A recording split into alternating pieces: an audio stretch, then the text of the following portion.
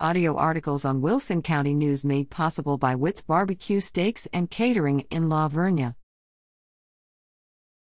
Guess this plant for a chance to win. Can you identify this plant? Send your best guess to Plant ID, Wilson County News, 1012 C Street, Floresville, Texas 78114, or email it to killbasemith@wcnonline.com, with Plant ID in the subject line. Please include your name, hometown, and a daytime phone number where you can be reached. To be eligible for this week's prize, your correct entry must arrive by Monday at 9 a.m. following the photo's issue date. In the case of more than one correct answer, a drawing will determine the prize winner. Congratulations to Madeline Kruger of Floresville, the winner of our February 17th contest, for correctly identifying Yellow Star Thistle, and the winner of our February 24th contest, the only entry to correctly identify Noddingbeard Tongue, or Penstemon laxiflorus, from the photo.